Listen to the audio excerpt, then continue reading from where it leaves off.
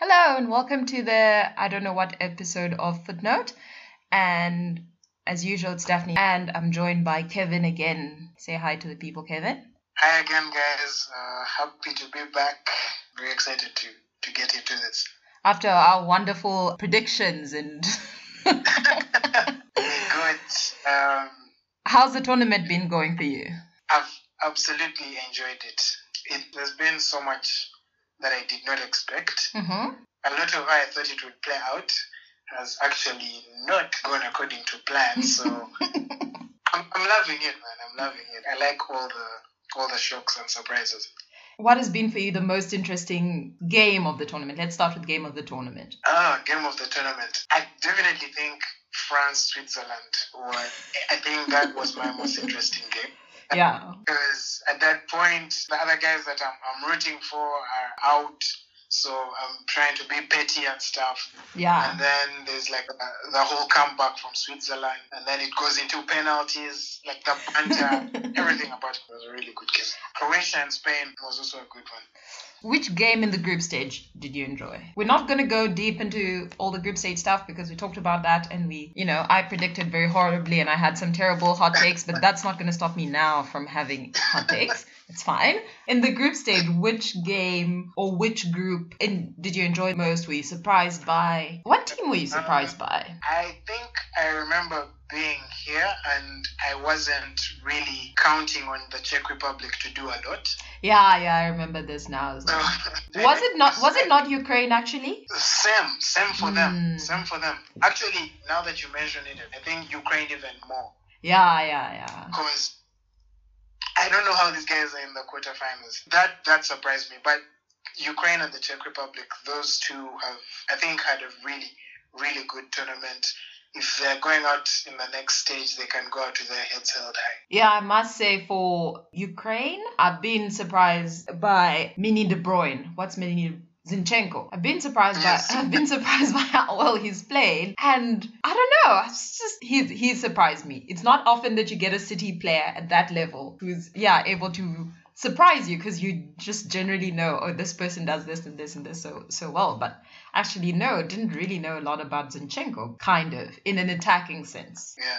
I think it also has a lot to do with you looking at the roster, the squad that they have, and Zinchenko is playing for Manchester City, so there's also that expectation that the country has, and definitely some players are going to take on the responsibility. Yeah. It's good to rush other players. I think it has a lot to do with his mental thought process and stuff, like dealing with the weight of expectation. Like everyone else in the squad is looking up to you because your team was in the Champions League final. Yeah. So step up, and he definitely has. Yeah, and I think they also have the right coach for that in Shevchenko, who's played at the highest levels of the game, and he's still relatively young enough to be able to pass on his knowledge. So those are interesting teams. For me, the team that surprised me, and it really shouldn't have, was Denmark. Even before all the tragic stuff with Eriksen happened, when I looked at their starting lineup and it was Delaney, Eriksen and Højbjerg in their midfield, then I realized, I was like, this team is actually a lot better than people think it is. And then obviously Eriksen gets injured and then he's out, then it's still uncertain. But then they have players playing in Barcelona, they have players playing in Dortmund, in Leipzig. They're actually very good players. Vestergaard is an incredible defender. Schmeichel, of course, back to the goalkeepers again. So I was, in a way, caught off guard by Denmark in a way I shouldn't have, because if you look at their squad for 2 minutes, it's like, this is an incredibly talented team. We shouldn't be as surprised. I think also the fact that Eriksen is out of the tournament so early, and then they lose the game. Yeah. And you think it's just going to be a sorry party and group stages are done, they're eliminated. And then they come and the last 2 games they've scored 8 goals. That's incredible. What's going on here? Hold on. Yeah. So, that's a good choice, I think. It's playing out for them. Like they've got a good game for the quarterfinals, so they could actually have a really, really good tournament. They might be the Wales of the last Euros. Well, now they're going against the Czech Republic, and that's I don't want to use the D word because it became a curse for Turkey, but those are the 2 dark horses. They're staring at each other. I don't think I've ever seen a more disappointing team in a tournament than Turkey in this tournament. And I'm speaking as someone who was supporting Germany in 2018. Oh, Turkey. Turkey got it all wrong from the first game. These are dark horses, and they clearly didn't come to win the game. And you look at all these other teams. You're looking at Switzerland against France, and they are attacking. And they're playing very positive football. This has been a Euro. Like it's a lot about believing. Like, don't fear the bigger teams. Come and play your football, and let's see what happens. I was saying Turkey against Italy. There was no positivity at all. Just parking the bus, waiting for their one moment. The moment doesn't even come. And from there, it just all started to go downhill. But that's the thing. Like, I've seen Turkey play, I think it was again in the friendly or in Nations League, I'm not sure, where they ended up 3-3 with Germany. And they did that so well. Germany came and scored 3 goals against them. And they said, you know what, it's fine. We're going to sit back. We're going to be defensively disciplined. And we're going to counterattack. Yeah. And they ended up drawing the game. And that's the thing Turkey has been able to do. They've been able to be defensively disciplined. But somehow that just all completely got lost. It was sad.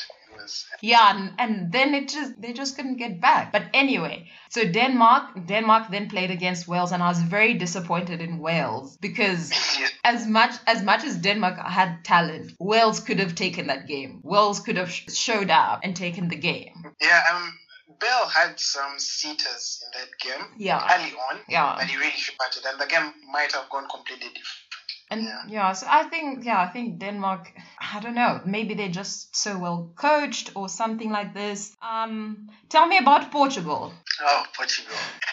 Oh yes, I've remembered what I wanted to say because it links to Portugal, and then you can speak about it. What I wanted to say is the teams shouldn't be, like you were saying, the teams shouldn't be afraid of these big teams, because if you looked at every single one of the big teams, they had structural problems in them. So in a way, you have to turn up and not play against the ghost of the team, but actually play the team. Like if you looked at France's defense, and I said this in the previous podcast, that France's defense is not solid. It's not solid at all. You can easily break through that defense, and because they were having a lot of issues in their camp, which is starting to come out now. And then Germany as well, with that lack of like theirs, they needed someone who can say, okay, I'm going to grab this game and just go away with it. But Germans don't play like that. They should never, I'm saying this in quotes, it has to always be a team thing. So there's no player who's gonna go supernova and just carry the team. That's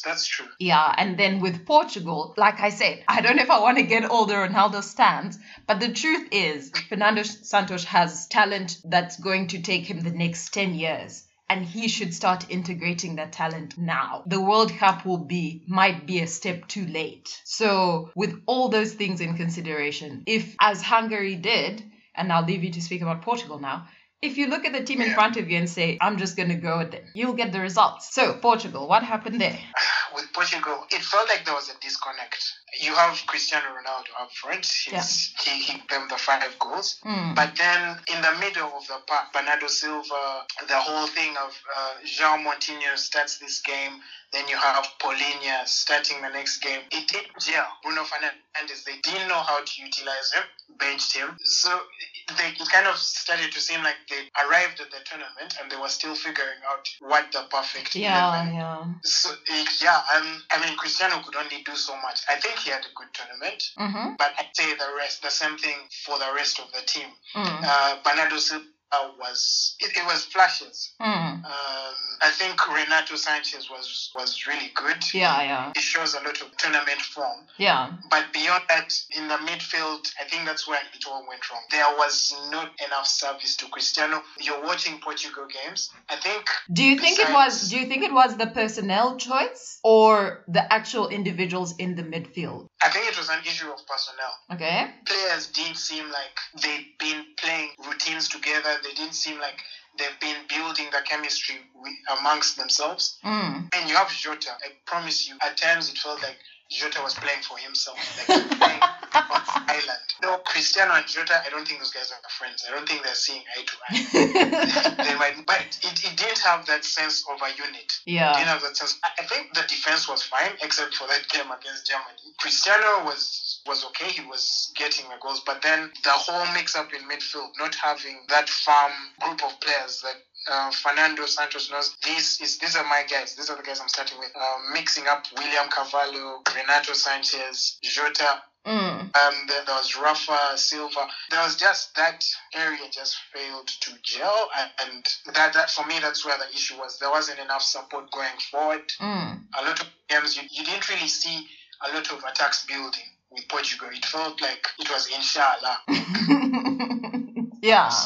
So no, they did not. They didn't have a great tournament. So people have been saying that the way you play a tournament is you don't concede goals. First, just don't concede goals, and then if you score a goal, 1 or 2, it's fine. Then you'll progress. Do you agree with that? And then with that, do you think that what I observed from their games, I think that Santos was a bit too conservative, and I understood completely why he benched Bruno in the last game, because if you want control in your midfield, that's not your guy. That is not your guy, because the man gets the ball and it's just forward. He's a chaotic player. And I think if you released him, then let the people behind him playing the defensive role defend.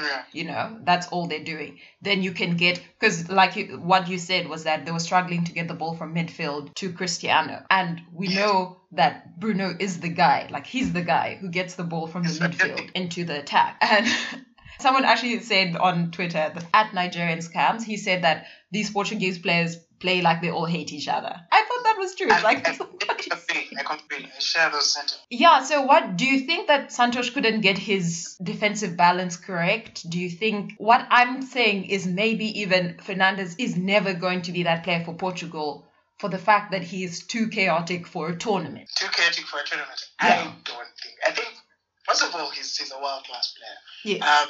He's had systems. I mean, at United, we are playing with Fred and McTominay, so Bruno can have his freedom to do all this be forward thinking, always looking for a way to go. Yeah, These but guys, while I add in on that is usually United on the front foot. Yes. Yeah. But what I don't get is, he had Renato Sanchez, he had William Carvalho, he had Paulinho, all these molded in the CDM. These are CDM kind of players, so central midfielders. And then he has Bruno, so he could definitely give Bruno Fernandes that freedom. Yeah, so but I don't know why he didn't just do that.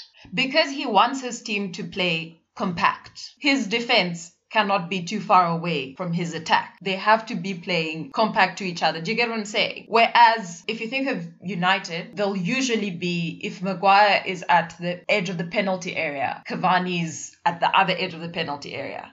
If they're in the box, if the attackers are in the box, then United's back line is at the halfway line, Santos doesn't want all that. He wants his area compact. The team shouldn't be too far from each other. And you should be able to make, I think, passes to transition out of that and move up the pitch a lot slower than a team in transition would be doing. Yeah. So that's why I think, one, he won't play just one holding midfielder, and he would always play 2, if not 3. And it's just vibes and inshallah how the ball will get from there to the attackers. Yeah, because at later stages towards round of 16, their option going forward was Renato Sanchez. Yeah. He was the one to drive the ball forward and try to pick up the pass, spread the ball to Jota or Bernardo Silva or into Cristiano. And, I mean, he's good, but that can't be your guy. He can be your guy, but he's not yet the guy. Yeah, he's not yet. He's not yet. So for me, with Portugal, the middle of the pack just wasn't sorted out. Before we go No, I'm listening. I was just going to say, I don't know if Fernando Santos can honestly expect what you just described to keep working. I mean, they didn't convince everyone when they won Euros in 2016. Yeah. And even this tournament, yes, they had the squad, but the football is not convincing. That's true, but the thing is, they won the tournament the last time. And they won the Nations League. Remember, they've won 2 competitions playing like that. Before we move on to Belgium, because Belgium beat Portugal 1-0, I just want to talk about that Group F, which had Hungary, Portugal, Germany, and France. I've thought of those 3 teams. I've been thinking of those 3 teams a lot, and thinking about which team am I not certain for 2022. And I think it's Portugal. For the things that we've described is that France's problems are probably they just need to sit down and chat to each other and just lay out all their grievances and move on. You know, that's probably what's happening in France. They'll probably be fine for World Cup. And if they're not and they're not very happy with Rabiot or whatever, or Benzema gets sentenced to jail, there's people coming from the under 21s. It's fine. In Germany's case, I want to know who's going to replace Manu Neuer. I want to know that within this year.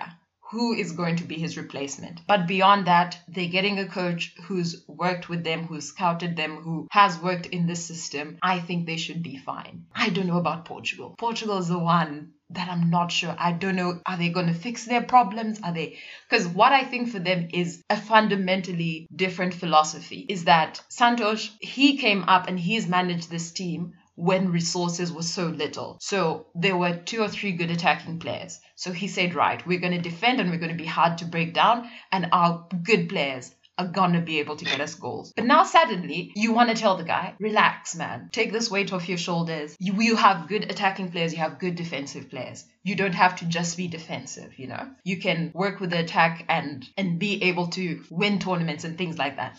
But I don't know. I don't know if he's there yet. I'm not sure if he's going to be like, nope, I'm going to stick to what won me this and what won me that. So Portugal's the one I'm not sure about. And of course, we can't forget João Cancelo was out. That was a big... Maybe this tournament plays completely differently if João Cancelo is playing. I think that's valid. But I like that point that you've made. I think Santos needs to recognize that he has way more resources now. Yeah. And maybe time he thought about changing his approach to the games.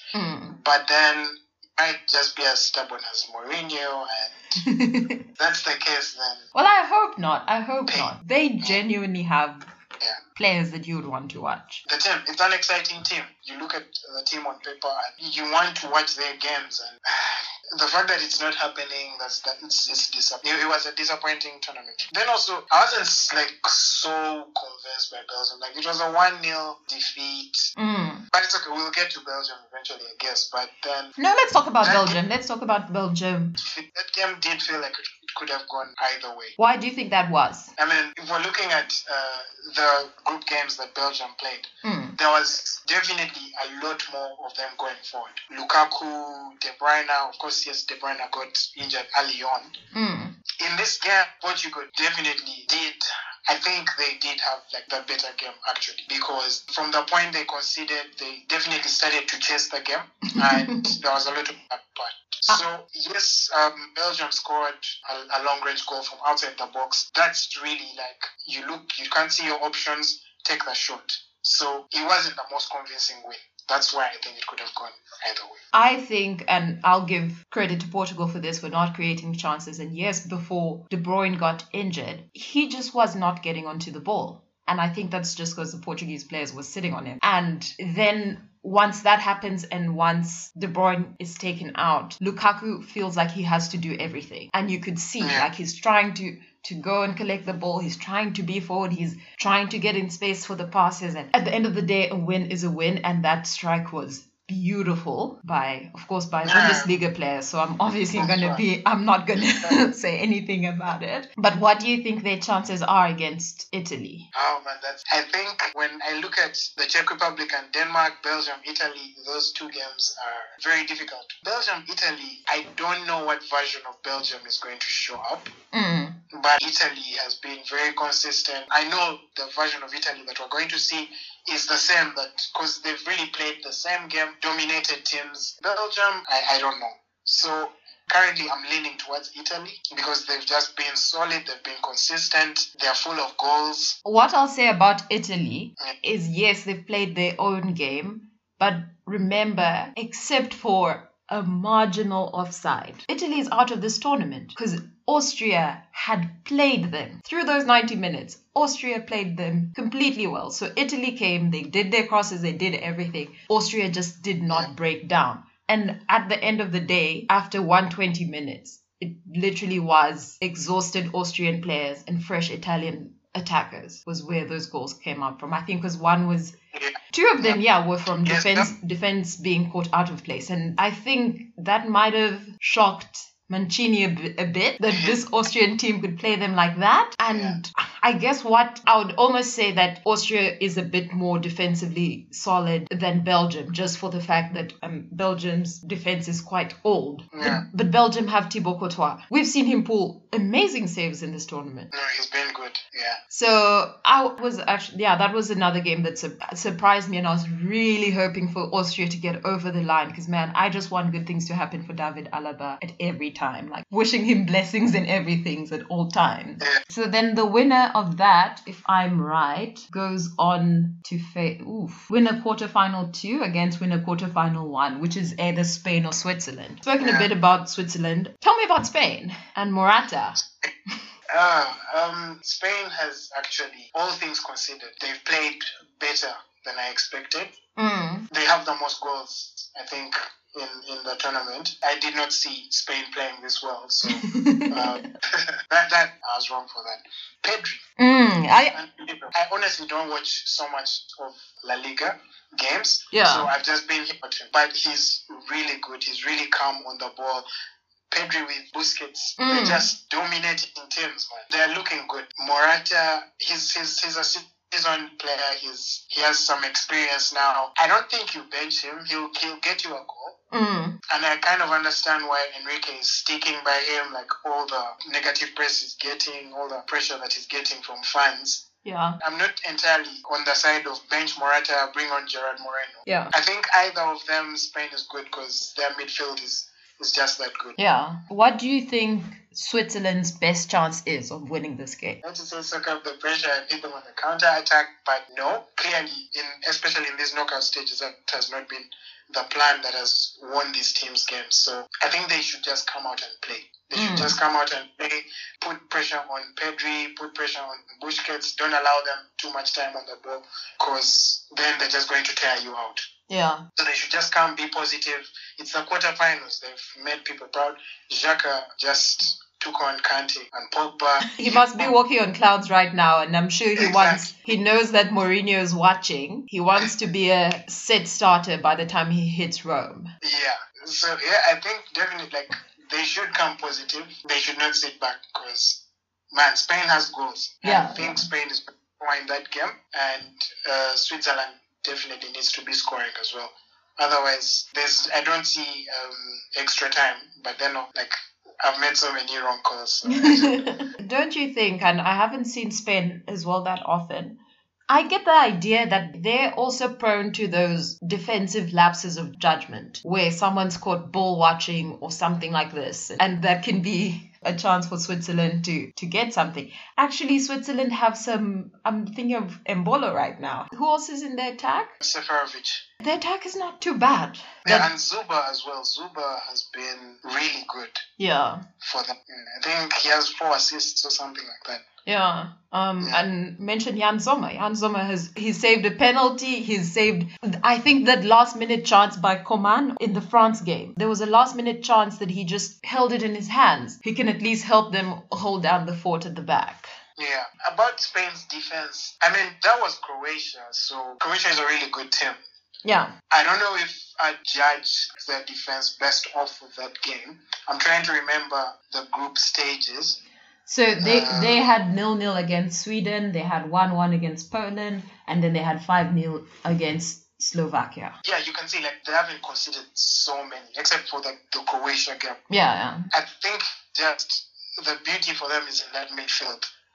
They have so much of the ball, and that's what these teams need to be working against. Don't allow them to start controlling the tempo of the game, because then they have the Danny Olmos running. Yeah. These guys are going to cut out. Yeah. So, Switzerland's midfield is going to need to put in a shift. Let's talk a bit about the Switzerland-France game. Yeah. What happened in the last minutes? 3-1? How doesn't France see that lead out? First of all, credit to Switzerland for not giving up. Yeah.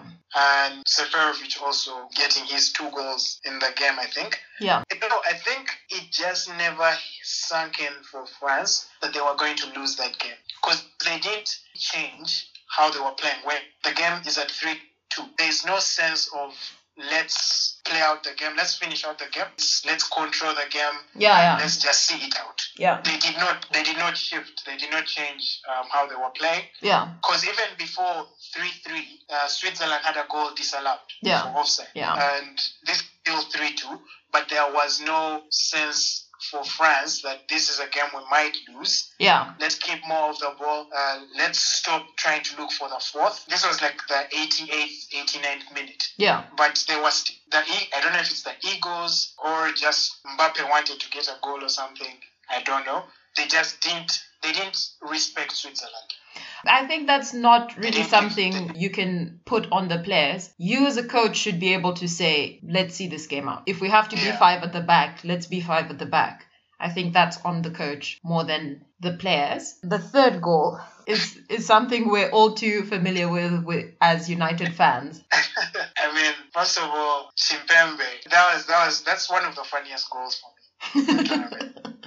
Yeah, I think the dude to the grocery store and like at this stage, like it's such a big stage. It's the Euros. That was embarrassing. But then also, I don't know. For me, I'm thinking Varane. Yeah. What do you think about Varane as a player? I'm not completely sold on him. I've told you I don't rate that French defense. There's literally no one that I look at in the French defense and say, I would take you. There's no one. What people, obviously, because that's what will make the headlines, is everyone goes and looks like, oh, look at Paul Pogba losing the ball and making his team lose. Yeah. But first of all, Pogba has been France's best player this whole tournament. And if you've ever watched Pogba for any amount of time, that's what Paul Pogba does. He'll create and he'll create from deep. Every now and again, 5 or 6 times, he will lose the ball in a dangerous place. And on top of that, that's also what Bruno Fernandes does. I think Pogba is better because his passes are slightly less risky. But like Fernandes makes risky passes and Pogba likes to take pressure on. So he wants players to attack him. He plays out of that press. He plays out of that attack. But that's what Pogba does. But the amount of chances that he put on a plate for Mbappe to score this whole tournament. Mbappe honestly would have had 6 goals or something like this. But once he loses that ball, remember also Kante makes the wrong decision. Lenglet makes the wrong decision. Everyone in that defense makes a wrong decision. So it is a sit together and say, you know what, we're really great, but we're not there yet. Like, we have to keep working and pushing together that when we have a 3-1 lead, maybe it's like you say, we should not underestimate our opponents. I think creative players like that should have the freedom to be able to lose a ball. And that's why you have a defense. I agree. But all the stories coming out of the French camp now sound horrible. It's just like, what are you guys doing? I know. Just let it go. I've been seeing stories of mothers fighting. Like, it always happens with France. I don't even... Yes.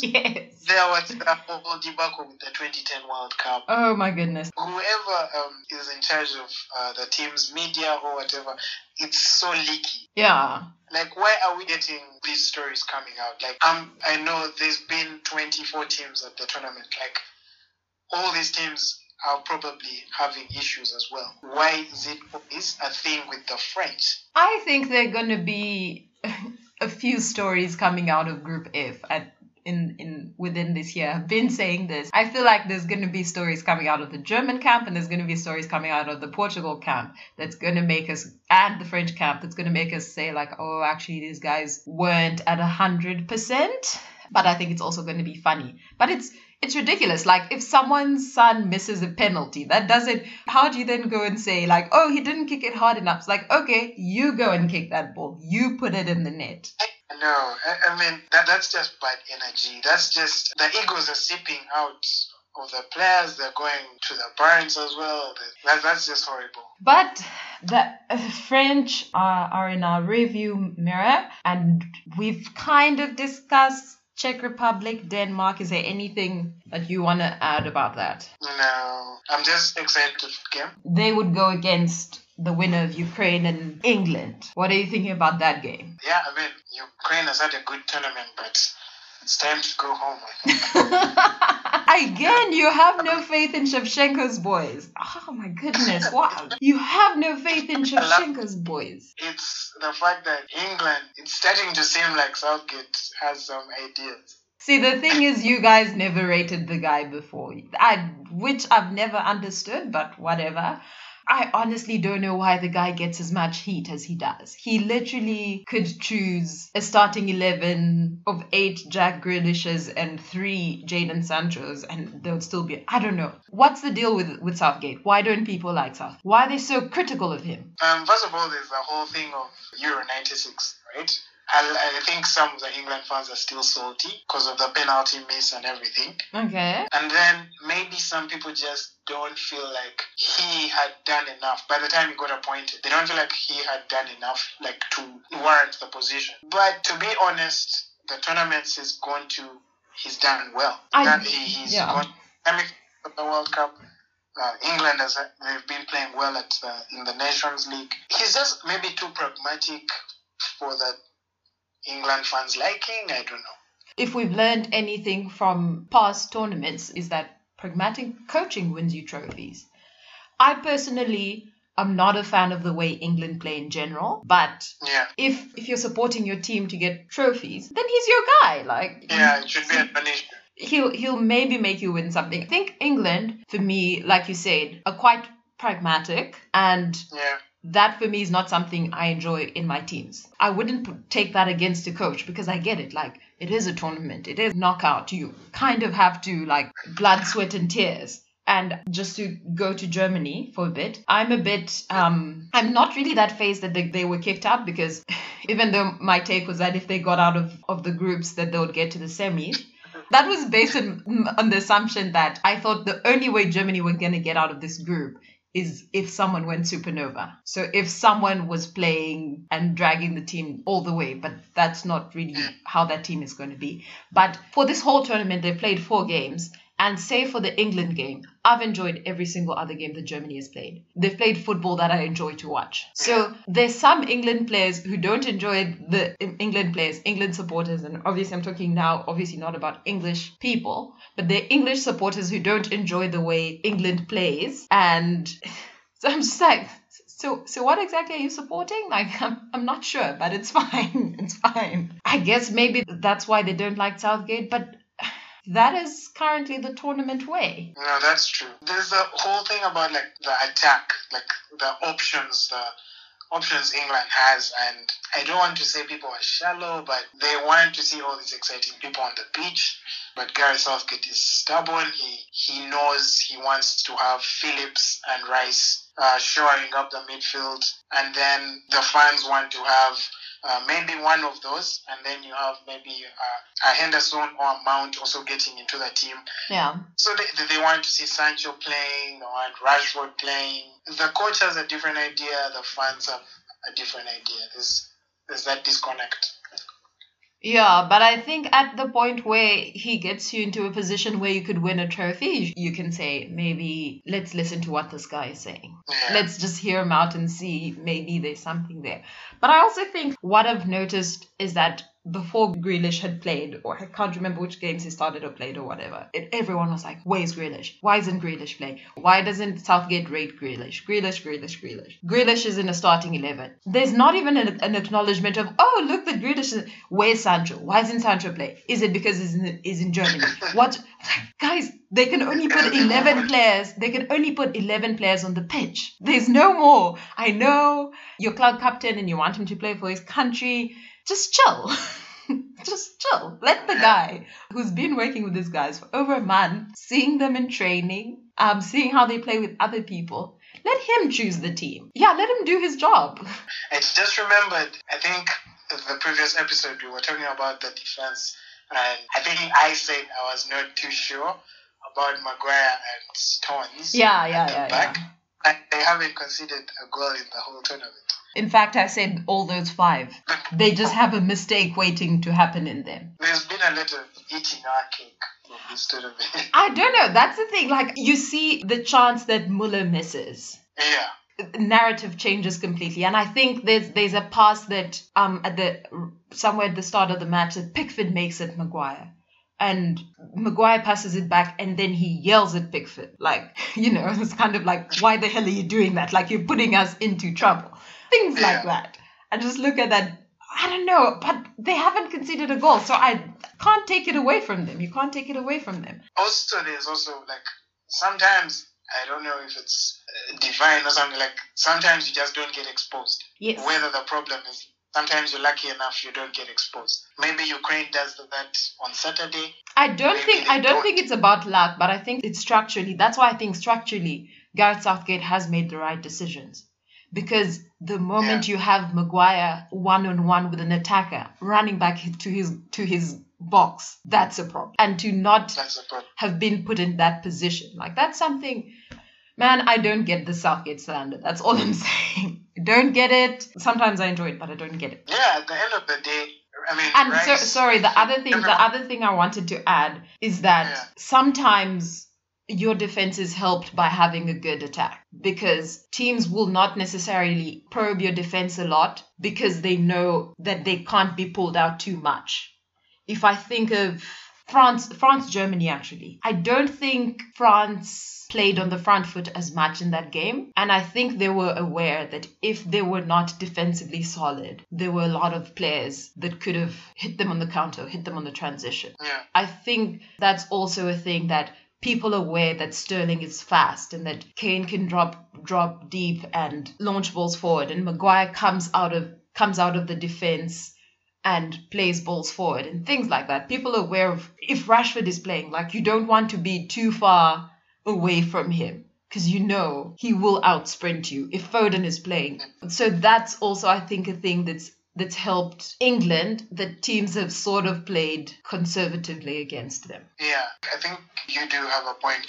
That's definitely true, but then also I think England, with those two central defensive midfielders, with Phillips and with Declan Rice, actually managed to influence the game so much, in that it's like the game goes according to the way Southgate would have wanted it to go. Yeah. Because Rice can always drop in, and then suddenly it's like they have a back four. Yeah. But then also the DNA, it's like when I was watching England-Germany, it felt more of like an England game. Yeah. Not a Germany game. I don't know if you get what I'm trying to say. Yeah, that's why I said with the exception of the England game, because I think Germany didn't look like themselves, but they did. It wasn't what you would expect if you tuned in to watch that Germany team. Although in a lot of places it still was, because they did make the defensive mistakes that that they will. Yeah. No, yeah, that's true. I don't see. I think England goes to the semis, but I'm happy to be surprised by Ukraine. I don't care for England. Man, I just want every United player to come home. Like, literally, France was out, super excited. Portugal was out, super excited. England just, like, I just want everyone back for the new season. Yeah.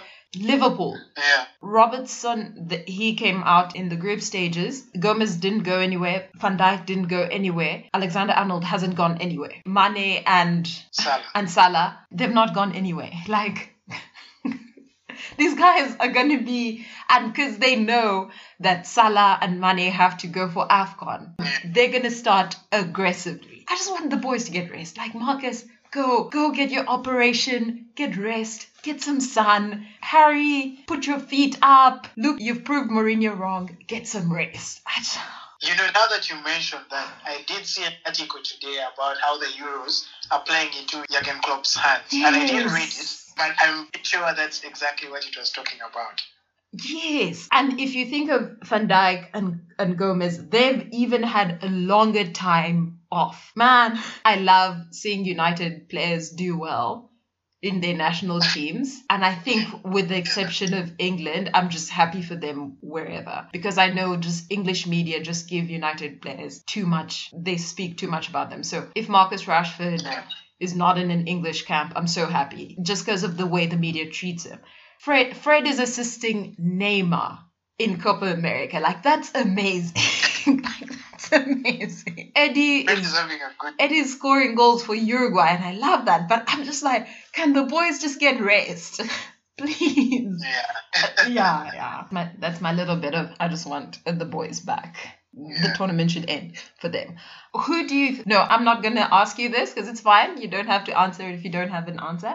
But I'm going to make my... It's not a hot take, but it's my honest... Something that I want to come true is I want a team playing chaotic football to win this tournament. None of this organized, let's have our defense in order and maybe if we get one goal. I don't want any of that. I want a team that plays chaotic football to win this tournament. Unfortunately, Spain and Italy on the same side of the draw. I don't want any of this cautious handbrake on whatever. No. I want a chaotic team to win this tournament. Nice.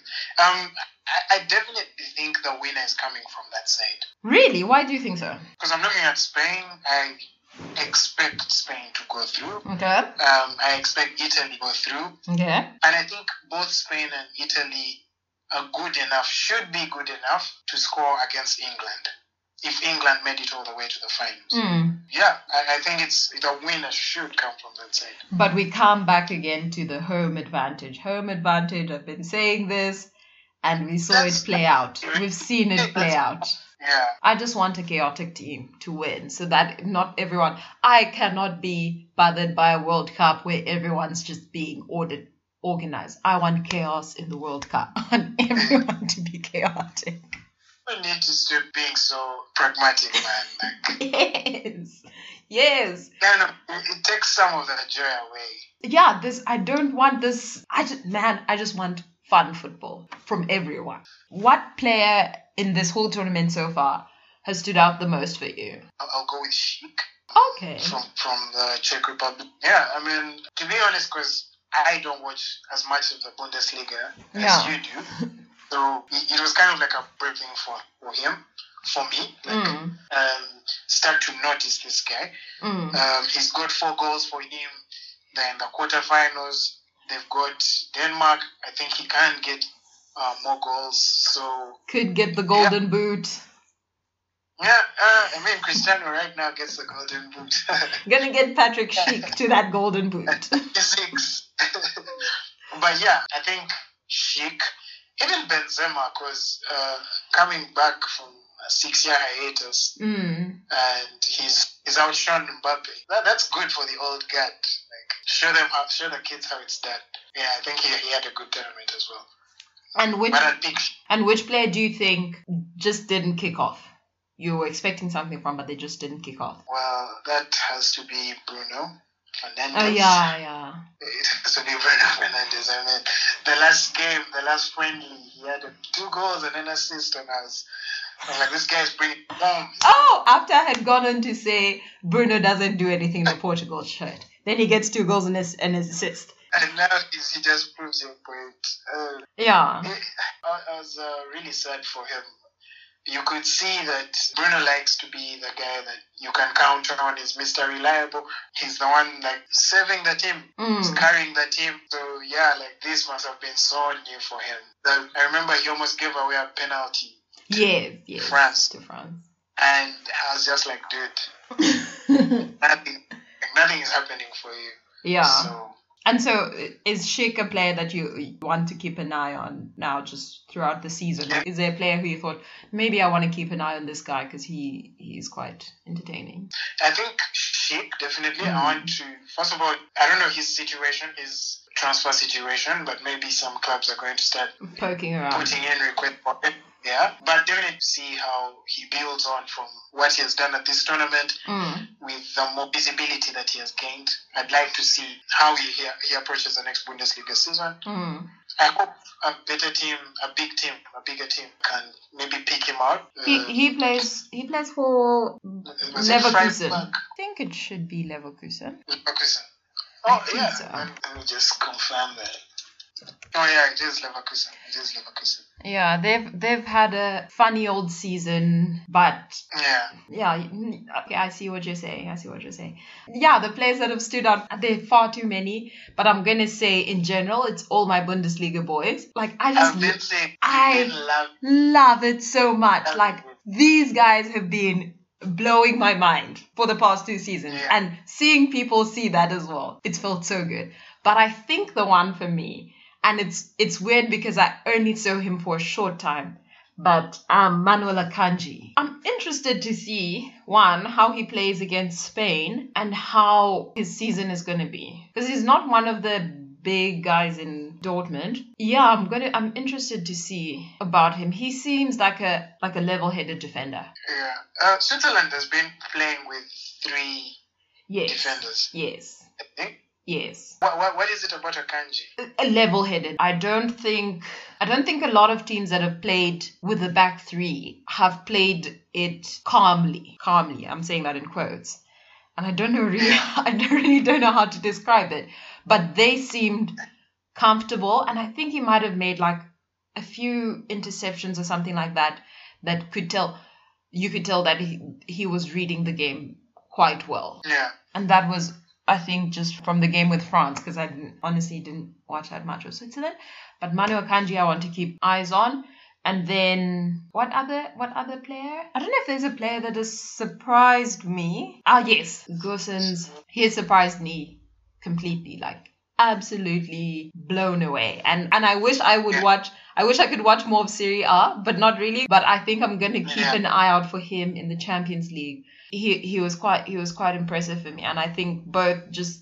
Obviously, this is a Kimmich Stan podcast. And I wrote a bit of a thread about it on my Twitter. You can check it out. About what this team is going to look like going forward. And Joshua Kimmich's ceiling for achievements is very far off. Like, I think it's really far off. And I can't see him leaving Bayern. That just makes me even more excited. And obviously, if United were ever to buy a defensive midfielder, like, there's no question. Like, I don't care about Didi or Conte. That is the guy, like, that you get. Yeah. It doesn't, but there's no chance of him leaving Bayern for now, as far as I can see it. But now in his prime like that, yeah, I don't know how I've managed to sneak in Joshua Kimmich praise. I was just going to say, it was really interesting with Gosens how it kind of felt like he was part of the tactic for Germany. We're talking about players that we would want to see going forward. Yeah. But I would be interested in seeing how he has been playing for Atlanta. Yeah. And if they've actually been utilizing him that way, or if it was just a bit of tactical brilliance from Lowe. So that I think that would be interesting as well. Yeah, I think from people, what I've heard from people who watch Atalanta, they do say that is how Atalanta plays. They do play with the high wing backs, and they do play a very high pressing game. So he's quite good at pressing. He's quite fast, and he's quite good in the final third. So yeah, it's quite pleasing. Anyway, I think I don't know if we have a lot of time. Let's talk about Jadon Sancho, who I don't know how many minutes has he played in this tournament. Oh my god. I think it's going to be hilarious if his first start is this weekend, now that he's been confirmed as a United player. Yeah, the timing of it was quite weird. I thought that as well. Yesterday when the news came out, I thought it was suspicious that they had said it then. And that's why I was hesitant to believe. But then today was the unveiling of their new coach. So Marco Rosa's first day as Dortmund's manager is today. So then I realized, actually, they probably would want that to get out so that the whole press conference is not about Jadon Sancho. I was actually from Manchester United's point of view. I was looking at on Twitter, and I was seeing all this stuff of the timing is weird, like Adidas merchandise is just about to drop. So definitely creating all this excitement for the fans, and you're getting the kids are coming. Yeah, so shirt sales are definitely going to shoot through the roof. I don't know if that's the thing, but yeah, I mean, like, But I also saw somewhere, it's really not verified, someone said that actually Sancho has had his photos and everything and all that stuff, like that has all been done already before even the ball was kicked. That's so shady. If that comes out as true, then like, congratulations Manchester United being able to do business in a business-like way. Yeah, I think if we do get a centre back, then it's looking more and more like a season that you can have hope and be excited about. Yeah, I think I said this in one of the podcasts when I was talking about number 9s, and I'm not going to be excited about this United team until they have a defensive midfielder. If anything has been clear in this tournament and has been clear in this World Cup, is that if you get a defensive midfielder into this team, they're fine. They're completely fine. And the fact that and that's the thing, I said, oh no, I'm not gonna get excited about Sancho. I can't get excited about Sancho because we need a DM, because we need a DM. But if we don't get him, someone else gets him, and then that's another problem. So then actually I come back to being very happy that we got him. And I was speaking about Erling Haaland, who's like, we don't necessarily need a number 9, but you have to put the bid in there, because whoever's going to get him is going to have him for 10 years. You have to at least, like, when a player like that comes in on the market, you have to put a bid in. Yeah, and it's looking more and more like Chelsea. I don't know if it's all just internet hype, but if Haaland leaves Dortmund in this season, I'll be very surprised and quite disappointed in them as well, because I think this is their best chance in almost a decade to go for the Bundesliga. You need an Erling Haaland. You can't lose that many goals in one transfer market. Yeah, that's true. I could maybe just ask you what you think Sancho's arrival means for Mason. I think it's fine. First, hopefully, Oli puts a hand on Marcus's shoulder, the one that's not broken, and tells him, son, go get your 3 operations, be fine, and then come back. Get your shoulder fixed. Yeah. Get your ankle fixed, and I don't know, his back as well. Get them fixed. You'll be fine. And then you have Sancho, who's able to play on the left, Greenwood, who's able to play on the right, and who is developing a very interesting understanding with Edinson. Yeah. And of course, Martial is also there. Yeah. All these players have to probably play maybe 60 games. Obviously, someone is not going to start as often.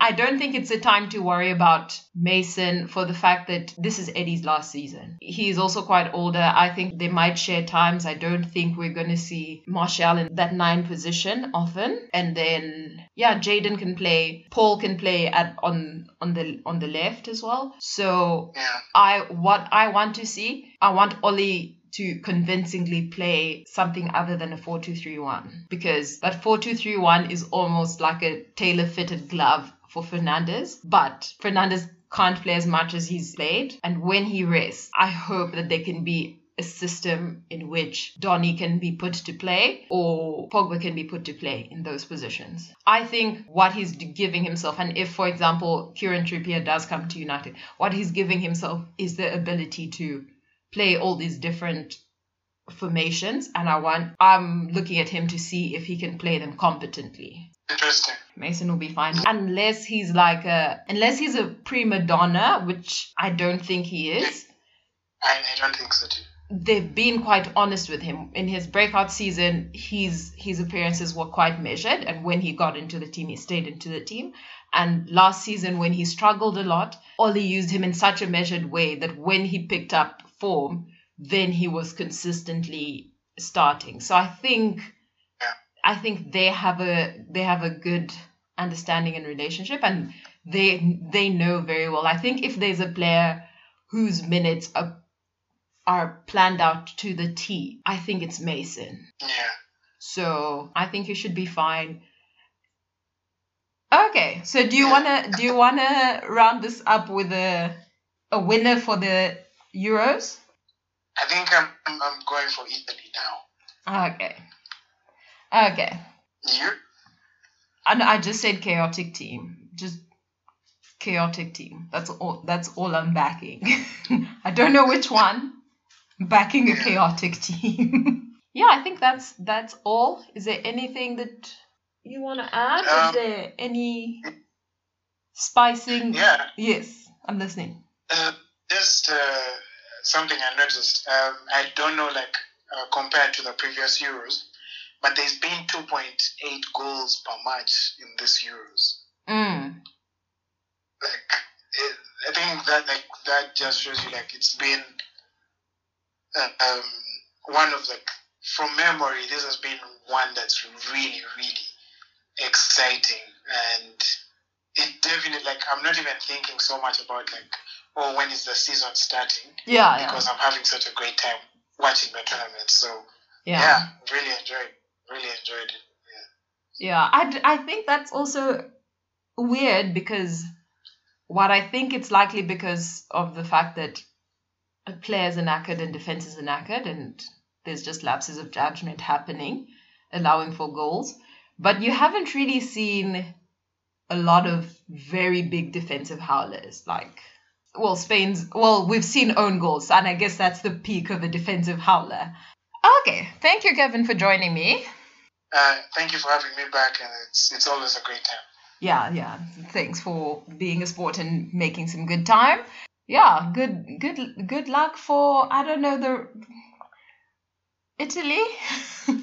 Yeah, Italy. Good luck for Italy. I'm just a fan of chaos now, so I'm just back in chaos.